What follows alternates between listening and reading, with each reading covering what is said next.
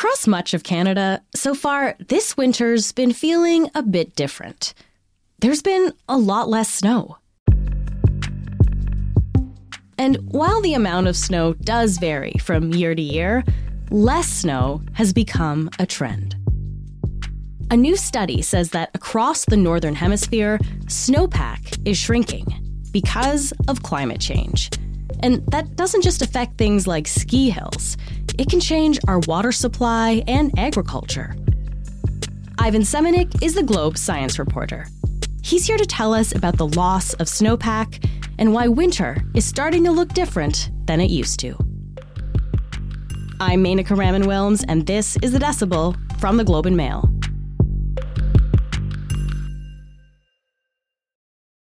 Ivan, thank you so much for being here.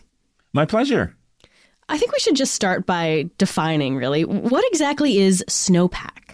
Often when we're thinking of snow, we're thinking of snow cover, the fact that there's snow kind of persistent on the landscape. And that's something that's fairly easy to measure, even from space. You can look down and see, is there snow in this place or isn't there? Snowpack is trickier. This is really the volume of snow that's sitting on the landscape as opposed to just the area that's covered by snow. Measuring the thickness of snow is tricky because it's highly variable from place to place, and it's not a point measurement, like temperature or pressure. Snow falls. Snow might start to melt, and then more might be falling at the same time. And, you can have layers of snow coming from different precipitation events. So measuring how thick the snow is or how much snow, what the density and volume of snow is in different places at different times can be tricky. Okay, so snowpack is essentially, as you say, like the volume or the depth of snow as opposed to just snow cover, which is, it could be a sprinkling on the surface if it's what we can see essentially then. Exactly. So that's what snowpack is. Why does snowpack matter? It matters because it is it's essentially a natural storage system for water. Ecosystems are set up in the northern hemisphere at the mid-latitudes to receive kind of a pulse of water in the springtime when the snow melts and all the nutrients that water carries. And so, forests and fields and so on, and the growing season in the northern hemisphere is built around that melting snowpack. And in a sense, the large population centers of the northern hemisphere that draw on that water as well are also kind of structured around that annual cycle. You might think, well, if we're switching from, say, snow to rain in some parts of the world, what does it really matter? We're still getting water, whether it's snow or rain. But what you end up with is the timing of the water becomes quite different if you're having rain falling sort of in the middle of the winter as opposed to water being stored as snow. Okay, so this is good context. So let's now turn to this new study that was recently published in the journal Nature. And this study set out to measure snowpack loss. So what did it find, Ivan? It's interesting, and I should preface this by saying we don't always pay attention to single studies when we do our reporting. We're more interested in kind of the larger trends. But I think this was an interesting one to highlight because here the authors really tackled that challenging problem of how you address or measure something as highly variable as snowpack and try to see if there's a climate change signal there. And it's done that by in a few different ways. It's trying to create a consistent measure of snowpack all across the northern hemisphere, bringing together different strands of data to really make it consistent to see, to the best of our ability, what can we say about how much snowpack there is in different places and how that changes over time. They've used a way, they've grouped that snow by watershed. That's kind of how like how the water flows into big bodies of water, right? That's what we're saying there. Okay. Exactly. So, for example, all the snow that might end up melting into the Great Lakes or into the Mississippi Basin or into the Danube River if you're in Central Europe, that kind of thing. And then on top of that, they've done some pretty serious modeling, which means that they've taken computer programs and tried to recreate the snowpack that we see in reality using the equations that kind of chunk through in a big giant computer simulation of the planet, try to recreate the snowfall as we see it, but also look at how that would be different if we didn't have the same rise in greenhouse gas emissions that we know we are producing. Mm-hmm. So they've basically been able to compare over a 40-year period from about 1980 to 2020, what would the snow be doing if we weren't increasing our emissions compared to what the snow is doing when we do have the current state of our emissions, and how do those two scenarios compare? Okay, so it sounds like they've been looking at a lot of numbers over a 40-year period. And so what did they find, Ivan, about snowpack loss over that time? So what they're showing is unequivocally there is a climate change signal. So this is the thing that was hard to detect because of the variability, but they are definitely showing in many places that there is an overall decrease in snowpack, even though, from year to year, month to month, there might be, big dumps of snow and then periods where there isn't snow, so in small bursts, it might be hard to see. But over that 40-year period, there's a definite trend. The trend is not the same everywhere, though. So it's highly variable to region. There are even some places where they're getting more snow than ever. Some of those places include kind of along the northern part of Siberia or up in the northwest of the Canadian Arctic. And the cause of that might actually also be related to climate change, because the Arctic Ocean has less and less ice, especially in the summer months. And so that means more open water and more more evaporation from the ocean, more ability for water to be transported onto land where it might fall as snow. So those are areas where that's actually seeing an increase in snowpack. Where are we actually seeing a loss then in snowpack? So in many places there is a parallel loss of snowpack. So it means more rain, less snow. And the areas where it's particularly predominant are Central and Eastern Europe, northeastern U.S., where the change has been almost 10% per decade. So, over a 40-year period, you can imagine that's quite a big decrease in snow. The Great Lakes region has definitely also been influenced by this. We're seeing maybe up to a 7% or so decrease per decade. So that's another area where snowpack, and you can imagine that's, the southern edge of the Great Lakes, the U.S. states that border the Great Lakes, but all across Ontario, where you have Ontario rivers and Quebec rivers feeding into the St. Lawrence, and also in the U.S. Southwest. Now, this is a part of the continent that people might think, well, I'm not really thinking about snow in Arizona. But of course, here, river systems are being fed by snow up in the mountains. So altitude is also a factor here in addition to latitude. And so the U.S. Southwest depends a lot on snowfall from the Rockies. And that's another place where we see a drastic decline in snowpack. Okay, so the scientists behind the study know that snowpack loss is happening. How do they know exactly, Ivan, that it's climate change related? Well, that's where you look at the simulations that compare the effect if you were not increasing greenhouse gas emissions to the effect when you include the greenhouse gas emissions that we have already produced. So that difference tells you how much of an effect human-caused climate change is having, and it also allows you to project forward. And there's an interesting effect here because what they're finding is that this is a very nonlinear relationship. So in other words, if it gets twice as warm, that doesn't mean that you have twice as much snowpack loss. It's more of a threshold effect. In places where it's very cold, if things get a little bit warmer, it's not really going to affect the snow very much because you're still well below the melting point of snow. But places that are kind of more on the threshold of the melting point, even a slight increase in warming could cause quite a dramatic change in the snow regime of that place. And so what they're finding is there are certain places, especially kind of along the more southerly parts of the hemisphere, where there's routinely kind of snow-covered landscapes in the winter.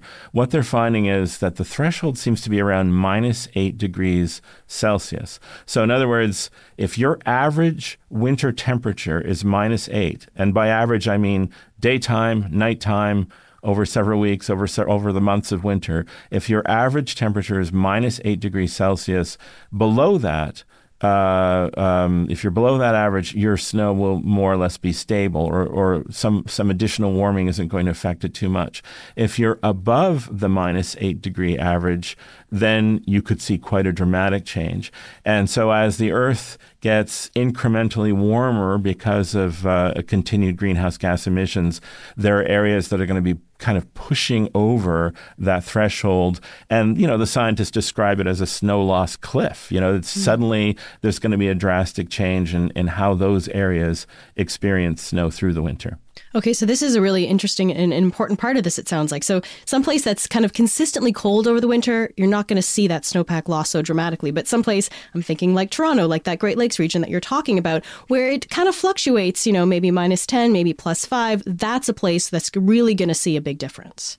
Absolutely. And one way I should say that the scientists controlled for the variability that makes it really hard to tell from year to year is they focus the simulations and their data on the month of March.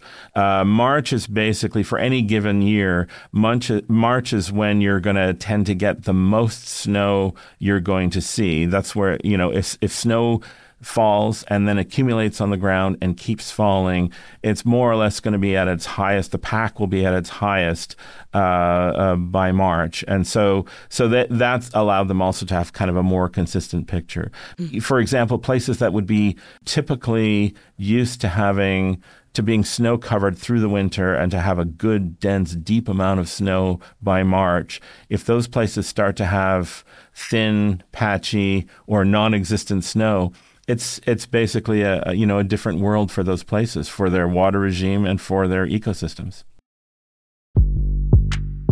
We'll be back in a minute.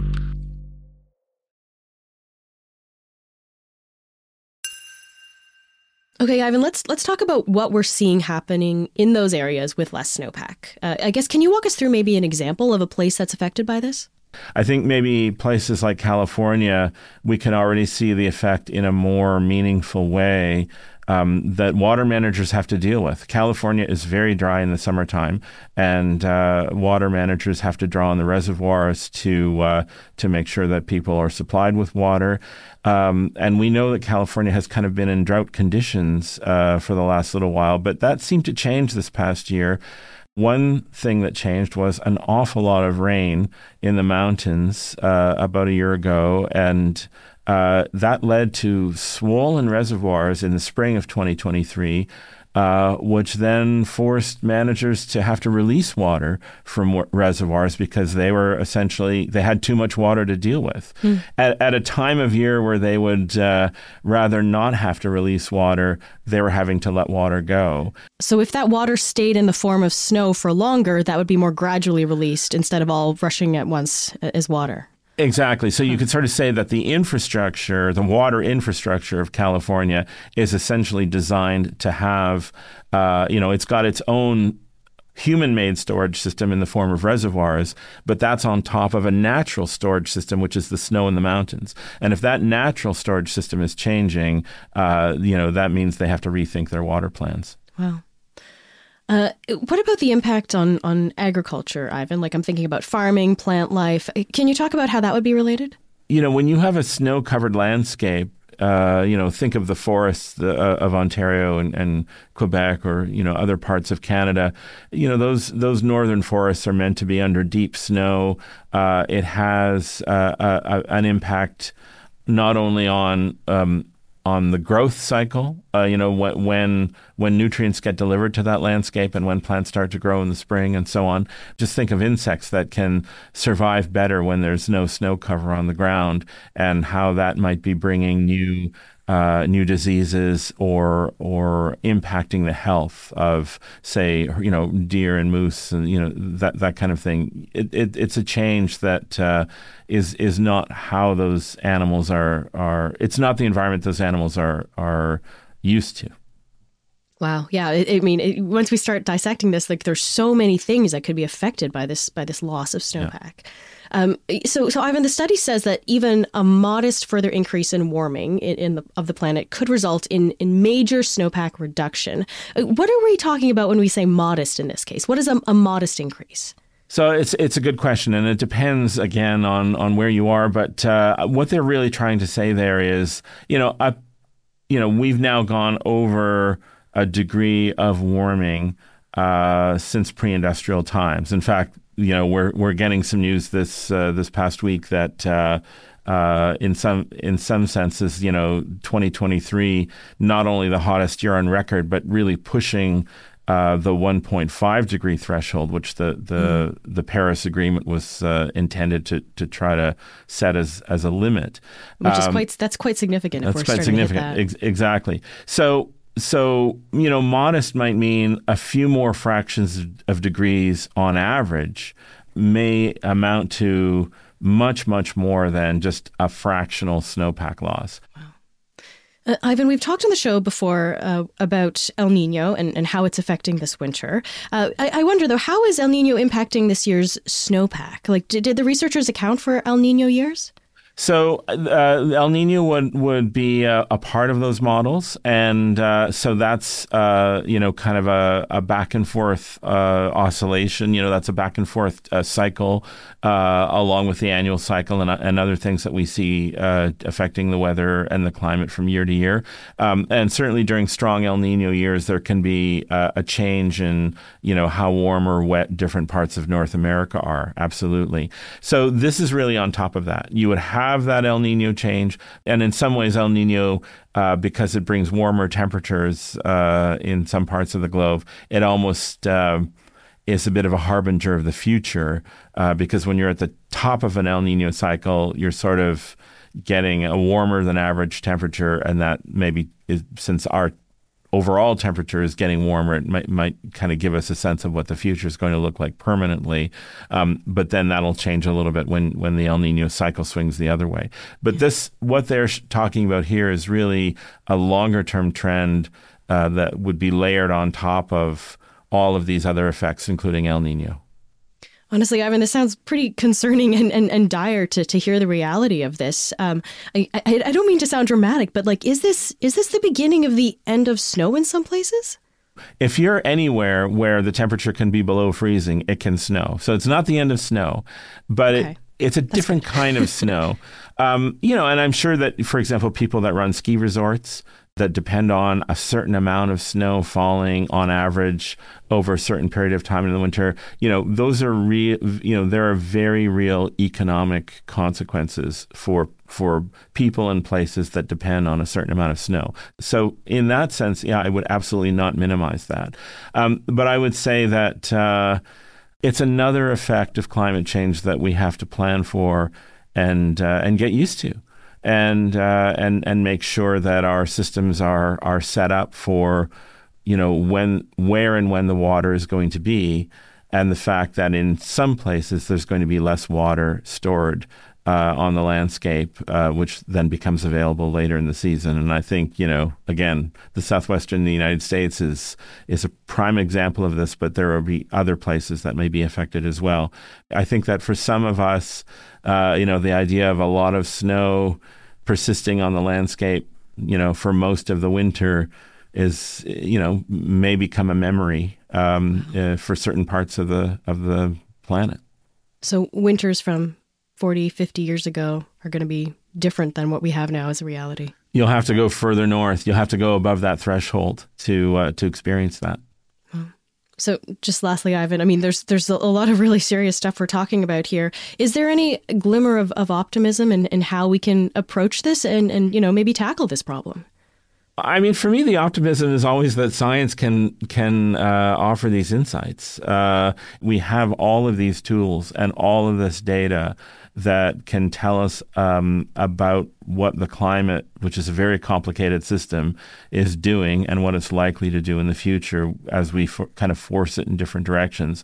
So we just have to use those tools as best we can and try not to ignore what the planet is trying to tell us. So to me, I'm optimistic that we have access to information, and I think it's just important for people to make the best use of it. Ivan, thank you so much for being here and walking us through all this today. Always a pleasure, Menaka.